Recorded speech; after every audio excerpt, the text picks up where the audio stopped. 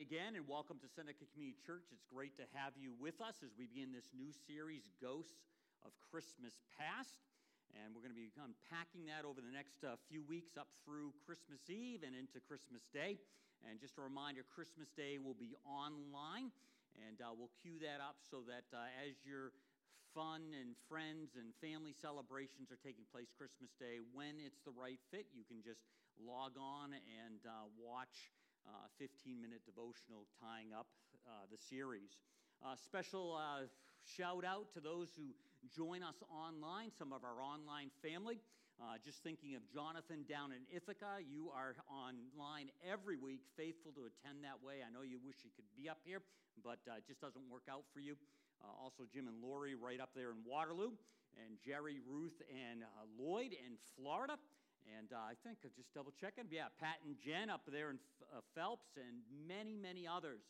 Every Sunday we have anywhere from 150 to 300 joining online throughout the week. So that's just fantastic. So we appreciate our online family. Also, it was great last week to have Lynn and Lois Kent with us and hear about from Lynn about holiness, and that was fantastic, and it's great to have just an ongoing relationship with them. And yes, Lynn, I still work here. I just seem to avoid every week time you're here. But again, that experience is available online. So if you missed last Sunday, please check it out. I was a little jealous last week when I saw all the decorations that had been done, and I didn't get to be a part of that the first Sunday. I just want to thank those on our worship arts and those just that put all of this together.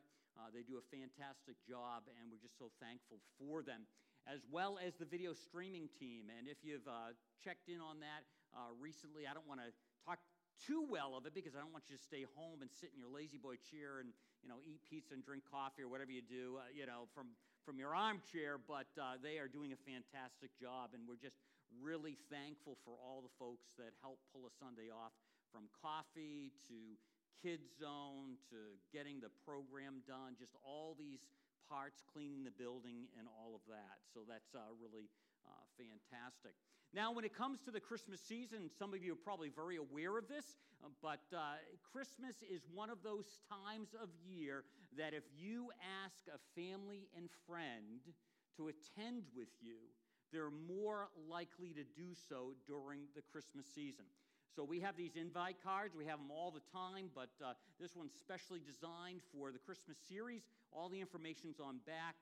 And again, even just inviting them to join us online sometime. Obviously, it's great to be in person, but please take advantage of that.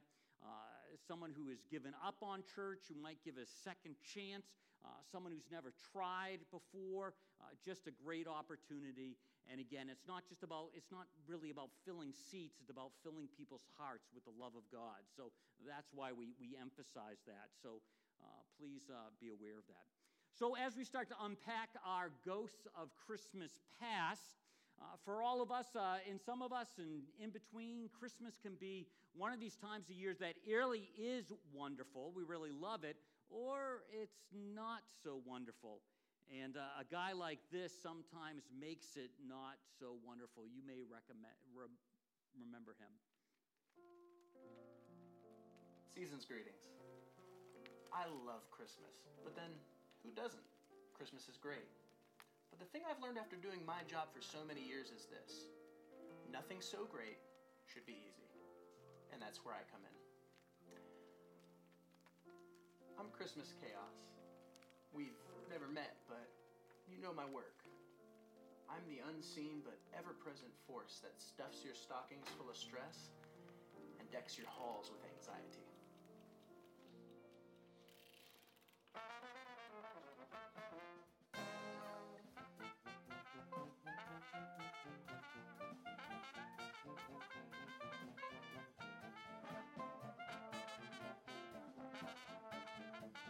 I love to keep your calendar full with office parties and school plays, family dinners. I love to stuff your mailbox full of invitations to Christmas decorating contests and, I don't know, gift wrapping extravaganzas. Sure, you could just say no to all those things, but then you'd be a jerk. and everyone would hate you.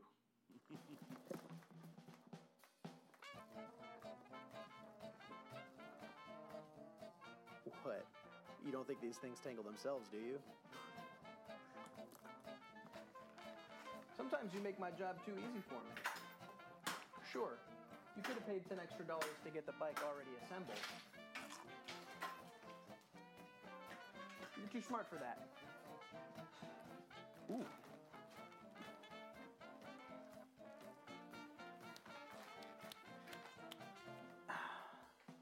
Doesn't mean I'm going to pass up a golden opportunity when it presents itself.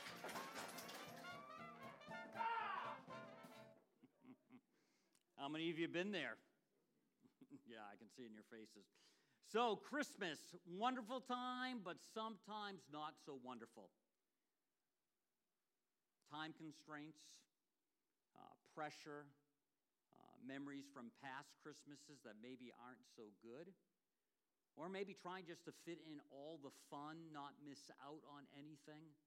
And the pressure and the stress and the finances just has everybody just a little bit more on edge. And because you're a little bit more on edge, when something doesn't go right, it is just right there. And those ghosts from Christmas past seem to come to the forefront awful, awful quick. And so how do we deal with that? How do we try to lessen that a little bit? How do we make it so that Christmas can be more wonderful than less wonderful? And that's what we're trying to walk through over the next few times together. So taking this a whole little bit of a different cut with this idea about Christmas past, just to share a little story. When I was in college, this maybe surprise you, but I was taking a prophets class, minor and major prophets, and one of the major prophets is Ezekiel. And we were working on Ezekiel's temple, and I wasn't doing so good. I was basically failing that class, and I wanted to get through Ezekiel and never see Ezekiel again. So it was the pressure was on, and then finally, I had this last big test, and everything rode on passing this test, actually getting like a B+. You know, I don't know about you, but I was one of those students that I'd figure out what I needed to get to pass.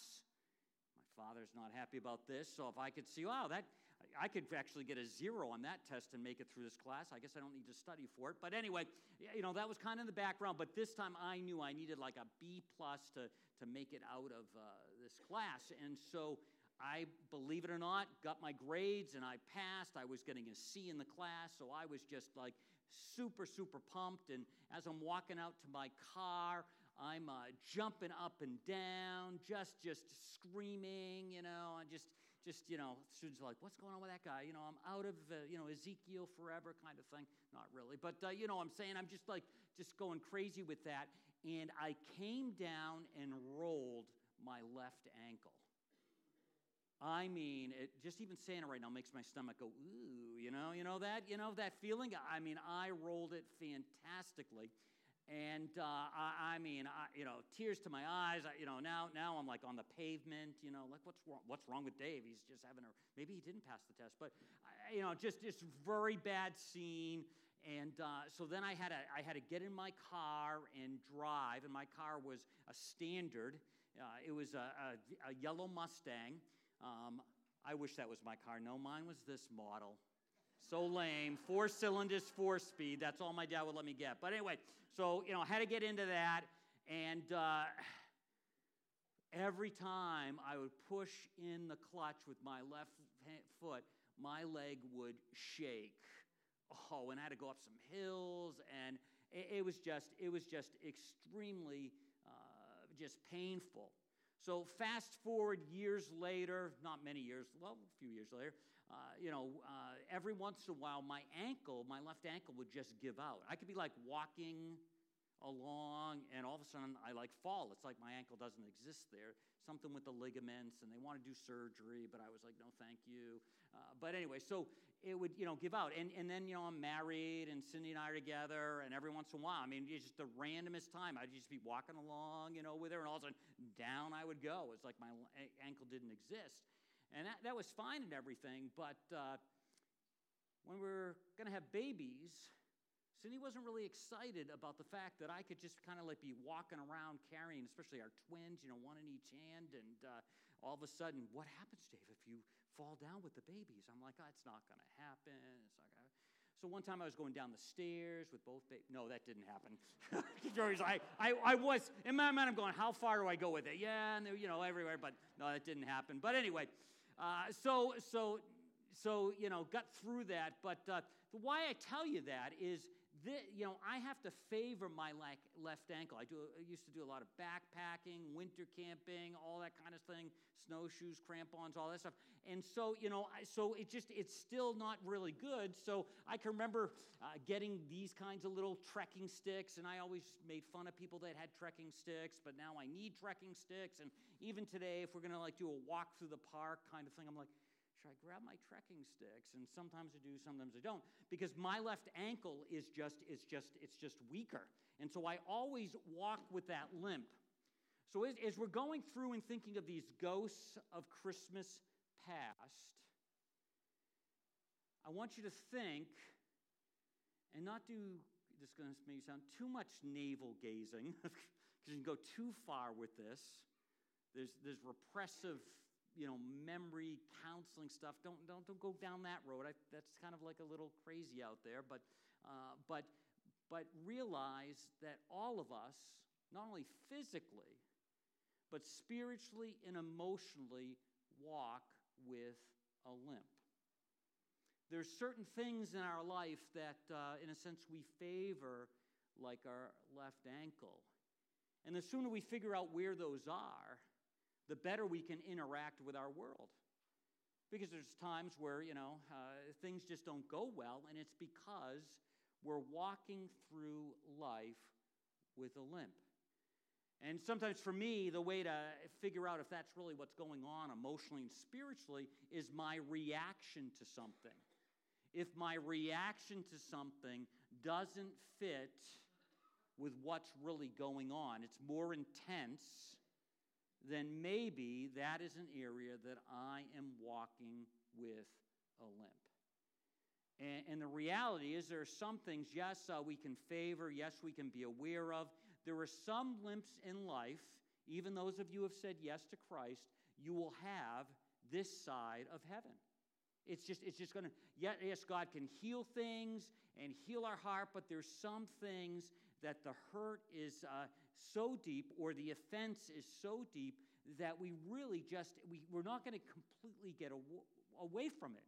So to think about that and realize that helps us, so that when it comes to Christmas, these ghosts of the past don't come back and kind of bleed into life and kind of take life in a direction that we wouldn't want to go. So it's important to realize this. Sometimes just the way you interact with somebody else says, wow, that reaction, that conversation means that there's something below the surface here. I need to figure that out. I need to figure out that for my own well-being, and I need to figure that out for the well-being of everyone around us, because I just don't want to be that way. So when we think of Jesus and we think of his birth and we think of Mary and all that went in, I want to set the stage with the fact that Mary and Joseph, not the Joseph with the robe with multicolors, that's from the Older Testament. Joseph, Jesus' earthly father, and probably Mary's parents, and they think Joseph was older, so maybe his parents were around or not. But family members, they had this moment where they were going to have to figure out what they did with what people said and how offended they were going to be, and how were they going to let that kind of ghost of Christmas past affect their lives. So just a little catching up, setting up the table. Let's just look here at Matthew 1:18 out of the Message paraphrase. The birth of Jesus took place like this. His mother Mary was engaged to be married to Joseph. Before they came to the marriage bed, before they slept together, Joseph discovered she was pregnant. It was by the Holy Spirit, but he didn't know that. So all of a sudden, there is this moment. We're going to see how Joseph responds or reacts to that. But all of this was going to be an opportunity where they were either going to have a chip on their shoulder or not. And you and I, if we want to navigate through all of life, just not Christmas, have to see these things and say, am I going to let that be a chip on my shoulder or not? Let's read on. Joseph, chagrined but noble, determined to take care of things quietly so Mary would not be distressed. Obviously, Joseph thinks that his engaged wife-to-be has been with somebody else, and he's in turmoil. A lot of us would want to destroy the other person in a situation like that if someone was unfaithful to us. Joseph amazingly wants to still protect her. He loves Mary and is not going to lash out at her. While he was trying to figure out a way out, he had a dream. God's angel spoke in the dream, Joseph, son of David, don't hesitate to get married. Mary's pregnancy is spirit conceived. God's Holy Spirit has made her pregnant. What? And is anyone going to believe that? What do we do with that? The whispers, the thoughts, the comments. I don't know how Joseph and Mary don't become jaded. I don't think people were very nice to them. I'm guessing. Even today, where we have a little bit more of an open society, when that kind of thing happens, people can be really nasty. And so Mary and Joseph have to go, how are we going to function with this? Again, Mary being younger, Joseph probably being a little older, maybe being younger. There's people go back and forth on that. But again, what are they going to do? And I love this verse. But Mary treasured up these things. This is after, the wise men and shepherds and all of this, and pondered them in her heart. She had to digest them. And you and I, again, have things we have to digest. Are we going to be offended? Little things, big things. Are we going to let that kind of shape the way we interact with our world? Or are we going to kind of move through it? We're going to see a little bit later. That doesn't mean you accept bad behavior. It doesn't mean you accept sinful behavior. It doesn't mean you accept when someone has been horrific in your life. But what are you and I going to do? Are we going to just always be just a little bit antagonistic? Are we going to be offended all the time? And Mary and Joseph had to choose what they were going to do with that. Were they going to, this is of God, blah, blah, blah, blah, let somebody have it, pull up some Older Testament passages from Isaiah, the child will be born of a virgin, what would they do? How would they, and I'm sure there was a process a little bit with this. I don't think they just threw a switch. All of us are in process, but how were they going to respond to that? Later on, we read Mary and Joseph stood there. This is at the temple. They're bringing Jesus there to dedicate him. Awestruck over what was being said about their baby, Simon and Simeon and Anna, say these things, then blessed them and prophesied over Mary. And then we have this line here saying, a painful sword will one day pierce your inner being, to Mary, for your child will be rejected by many in Israel. Of course, we know the backstory. We're moving towards Easter and him dying on the cross. And the destiny of your child is this: he will be laid down as a miracle sign for the downfall and resurrection of many in Israel. Many will oppose this sign, but it will expose to all innermost thoughts of their hearts before God. So Mary has an assignment that is not that pleasant, if you will. It's not going to be happy days all the time. From the beginning, she experiences that. And so again, how's she going to respond to that? Is she going to be like, I'm not dealing with this, I'm going to go to my cell, how does she, and she, if you look at the life of Christ, if you look in the Gospels, the first 4 books of the New Testament, you'll see that she, little bits and pieces here, but she basically is on board with everything. She responds well, where she might not. And in all of these situations, you and I have to ask, it's a very familiar, little question, are you going to become bitter or better? And Mary had to answer that. Joseph had to answer that. I'm sure family friends had to answer that. And likewise, you and I, when we look to the ghosts of the past, where people have offended us just around the edges, maybe we're a little more sensitive than we ought to be. Sometimes that's me, or it's some amazingly hard thing. How are we going to respond to that? That's, again, not to lessen what's happened to you, lessen how mean someone was to you, but, you can either become bitter or better. And Mary, it seems, stays the course and is better. The writer of Hebrews says it this way: make sure no one gets left out of God's generosity. No one misses the revelation of God's grace. And make sure no one lives with a root of bitterness sprouting within them. A thistle or two gone to seed can ruin a whole garden in no time, poisoning the hearts of many. And I have to say, Mary did not live with a poisoned heart. And you don't have to either.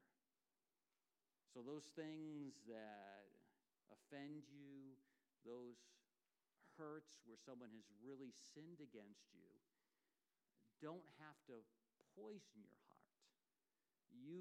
I can walk with Jesus, walk with God the way Mary did, and not have a poisoned heart. And again, that's not you just pull an automatic lever and it just happens like this, but you and I can have the hope. That's some of the hope of the good news. That's why we sang joy to the world. It didn't say joy to the world except for those who've been offended in a lighter way or a real heavy way. No, it says joy to the world. And, life is too short, and difference-making is too significant to limp along through life offended, having a chip. And again, all of us come to this subject from different places, and you may say, Dave, you don't know what I went through. And I go, yes, I don't know what you went through. I'm not trying to minimize that. I'm not trying to, say it wasn't a big deal. But I do know that God is big enough to come alongside you, come alongside me. So when we have those moments, and those moments may be moments or longer, we don't have to live in a offended way, even though we limp along. Can't recall if I shared this just in our small group, but I remember when I was in 6th and 7th grade, I had basically lived a life where, my language and all that reflected the fact that I grew up going to church. And some kids started calling me preacher boy, and I hated that. So what did I do in 7th grade? I learned how to swear better than anybody. I mean, really good.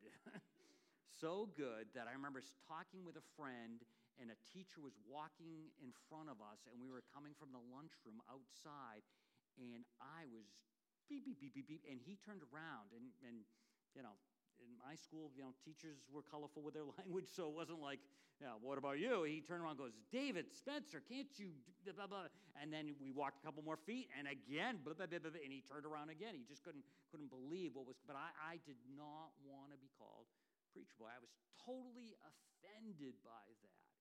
And that was a chip on my shoulder, probably till I became a sophomore in high school. And then I said, I guess I need to really, purge this from my system. And I hate to say this, but if you make me mad enough, boy, those thoughts come to my mind. Those words, and in a good, sometimes darn just doesn't feel good enough, right?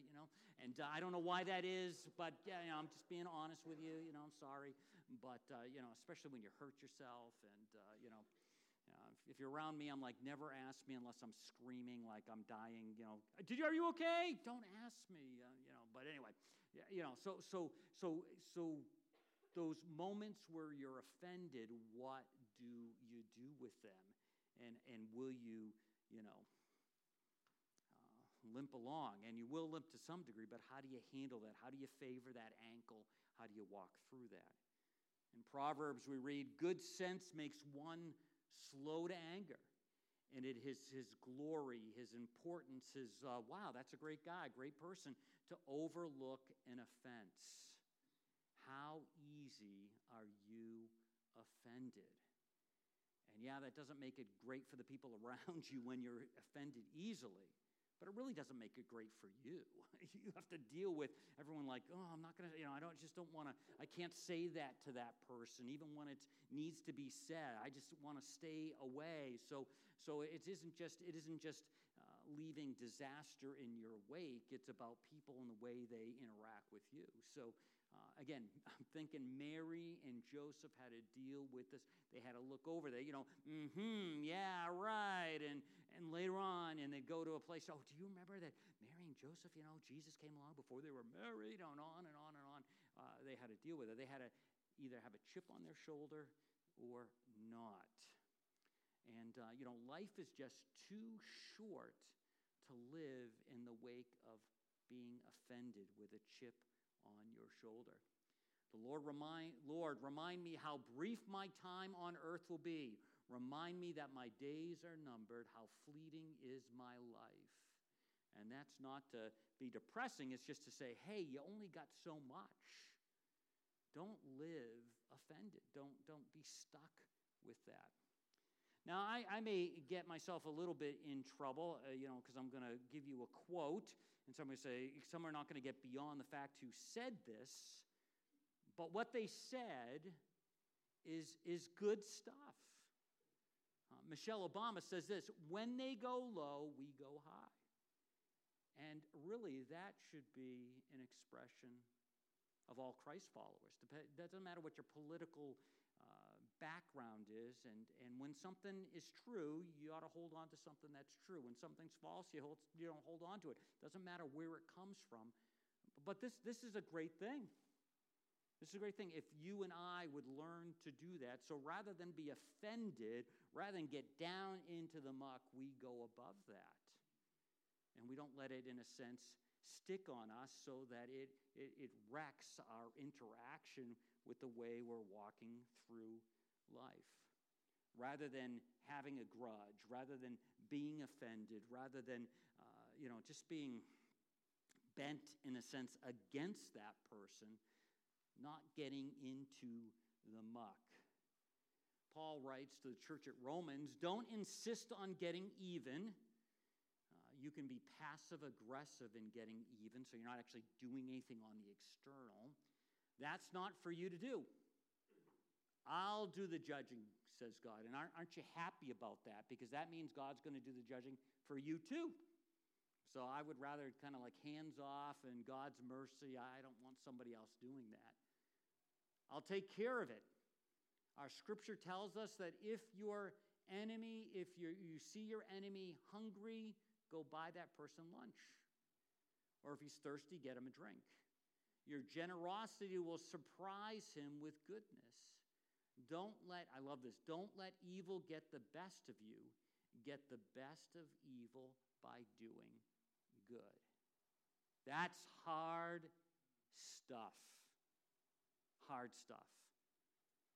Aren't we thankful that Jesus, when he was dying on the cross, didn't finally say, I've had it, and off he comes from the cross, and lightning bolts start coming everywhere, angels come out, and just clean up everything. He said, I've been on here long enough, and Pharisee guy, self-righteous guy, that last comment, I've had it, and some of us have seen the first Indiana Jones, where the guy melts. I wouldn't just take him out, I'd let him melt a little bit, coming off the cross. But aren't we glad that Jesus gets the best of evil by doing good? If you're a Christ follower, little Christ, that means you and I are to get the best of evil by doing good, which means we have to be very careful about being easily offended and having that shape our lives. So real quickly, how do we overcome offense? Overcoming offense. Just a couple thoughts here. First of all, grow beyond being easily offended. You can ask people around you, am I a person that's easily offended? Maybe by their response, oh, no. And you're going, oh, that the way they say it may say, yes, you are. And pick the things out and go, man, that I'm just not going to be offended by that. Someone, ignoring me on purpose or not on purpose or reading into something. Someone doesn't respond quickly to my text message. Someone doesn't like my thing on Facebook or whatever. That shows I'm an old guy because I still use Facebook. Other people, see other things. But, whatever that may be, I'm not going to be easily offended. I'm not going to be picky about everything. I'm going to let things go. And, some of us are easily offended because people, don't always listen to us. And what do? I've got a major problem in my household, and I'm a 1 cup a day kind of guy. And so I like 1 coffee cup, 1 water cup, 1 cup to take on the road, if you need, and that I can put hot and cold, where I've got a family that will use like 1 million cups per hour at my house. And, I don't like that. I'm offended by that, and I could really be bugged by that. And, I probably shouldn't do it, but sometimes I do load the dishwasher. So when I look in the sink and there's like 10 million cups and there's only like 3 of us in the house, I'm like, there's a problem here. This is wrong. And at our house, it'd be better if everything was plastic, not glass. Never bring a drinking glass up to the bathroom. That's I guess just dangerous. But anyway, so I'm a 1, but I'm not offended by it. I'm going to let it go. Pray for the rest of my family. But whatever your thing is, don't be easily offended. Don't have a chip on your shoulder. It just steals joy. And maybe it's something from the past. I don't know, whatever it may be, but don't be easily offended by things, little things in our life. Always be humble and gentle. Be patient with each other, making allowance for each other's faults because of your love. I was talking to someone earlier today, just about church life, and yeah, we can do video streaming well and all this other kind of stuff, but we're never going to do it, like Hollywood multi-million-dollar level. That's just out of our reach.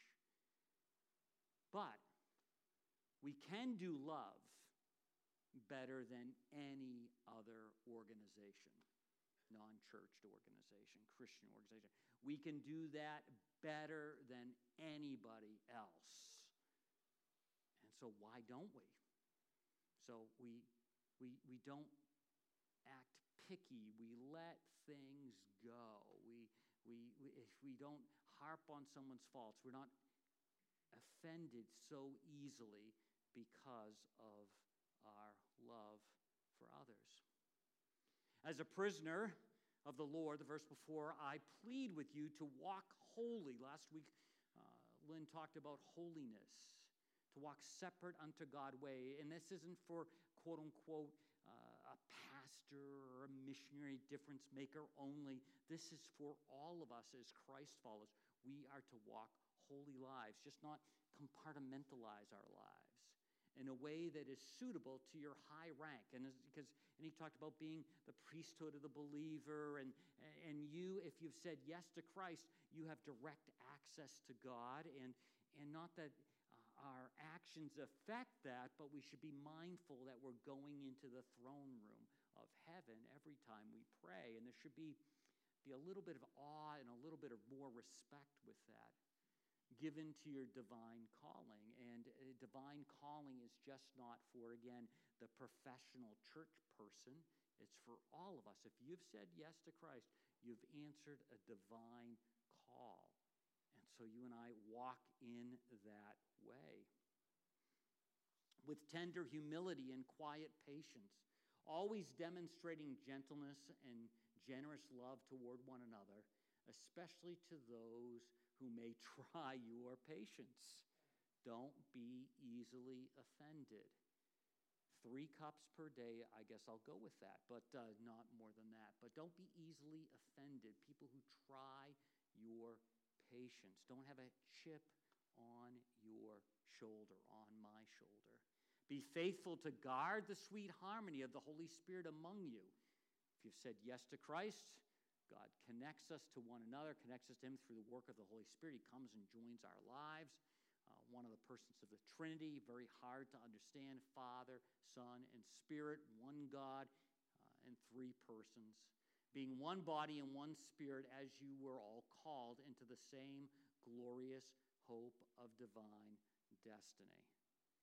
So, question, are you easily offended? Do you get wired up really easily?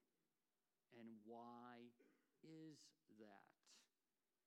You can answer that question. I can't answer that question for you if I don't know you super well. And even if I knew you super well, I might not be able to answer that question for you.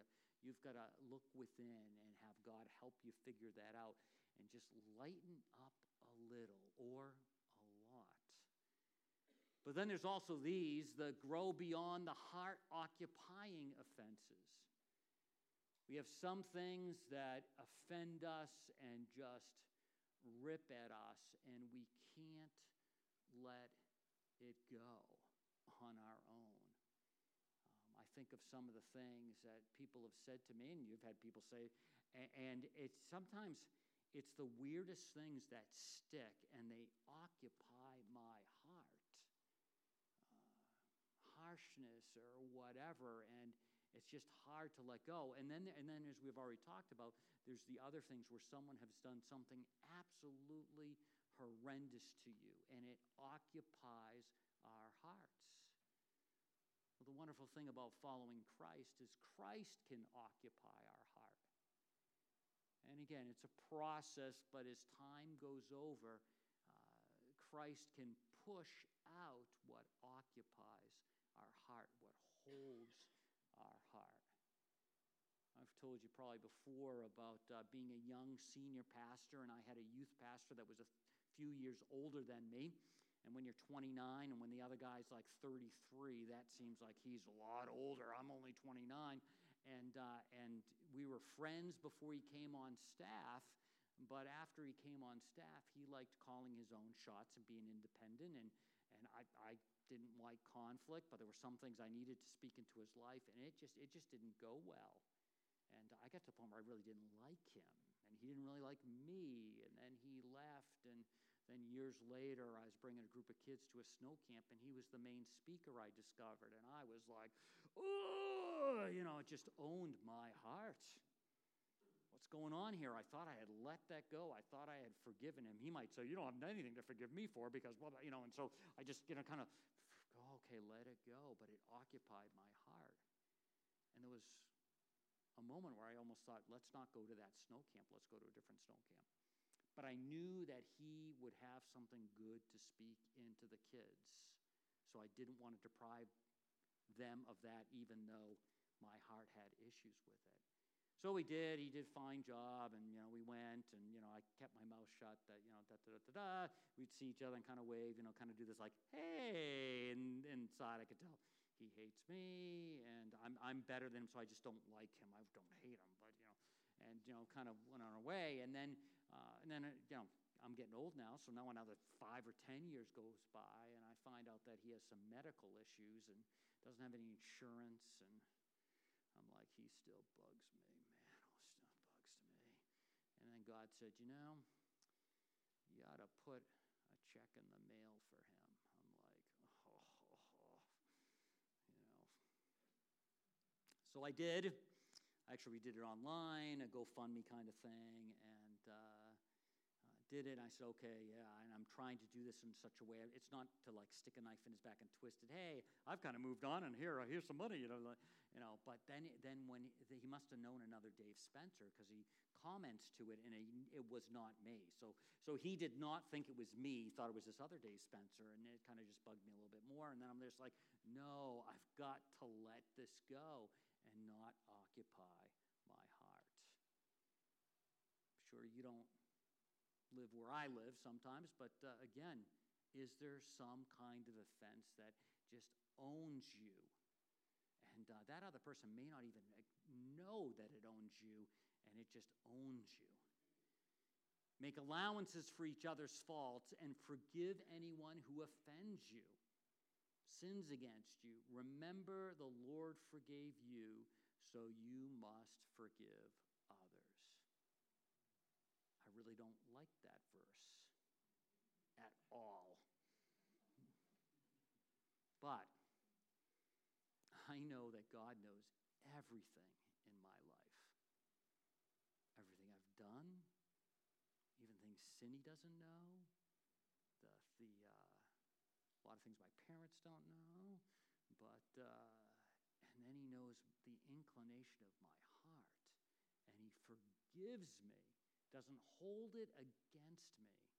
So I've got to at least try to walk down that road. It's hard at times, but I need to move down that direction. I think God really knows when you have some great injustice that's happened to you and you're trying to not let it occupy your heart, let it go, forgive, and forgive may be as simple as if you saw the guy walking down the street, you wouldn't hit him with your car. I'm not talking like, oh, hey, I love you, that kind of thing. You don't hold it against him. In a moment, you say, man, I don't think he deserves a seat in heaven, kind of thing. You need to go someplace else. So you forgive and, try to be there. Because, either we rehearse it or we release it. And again, it just owns us.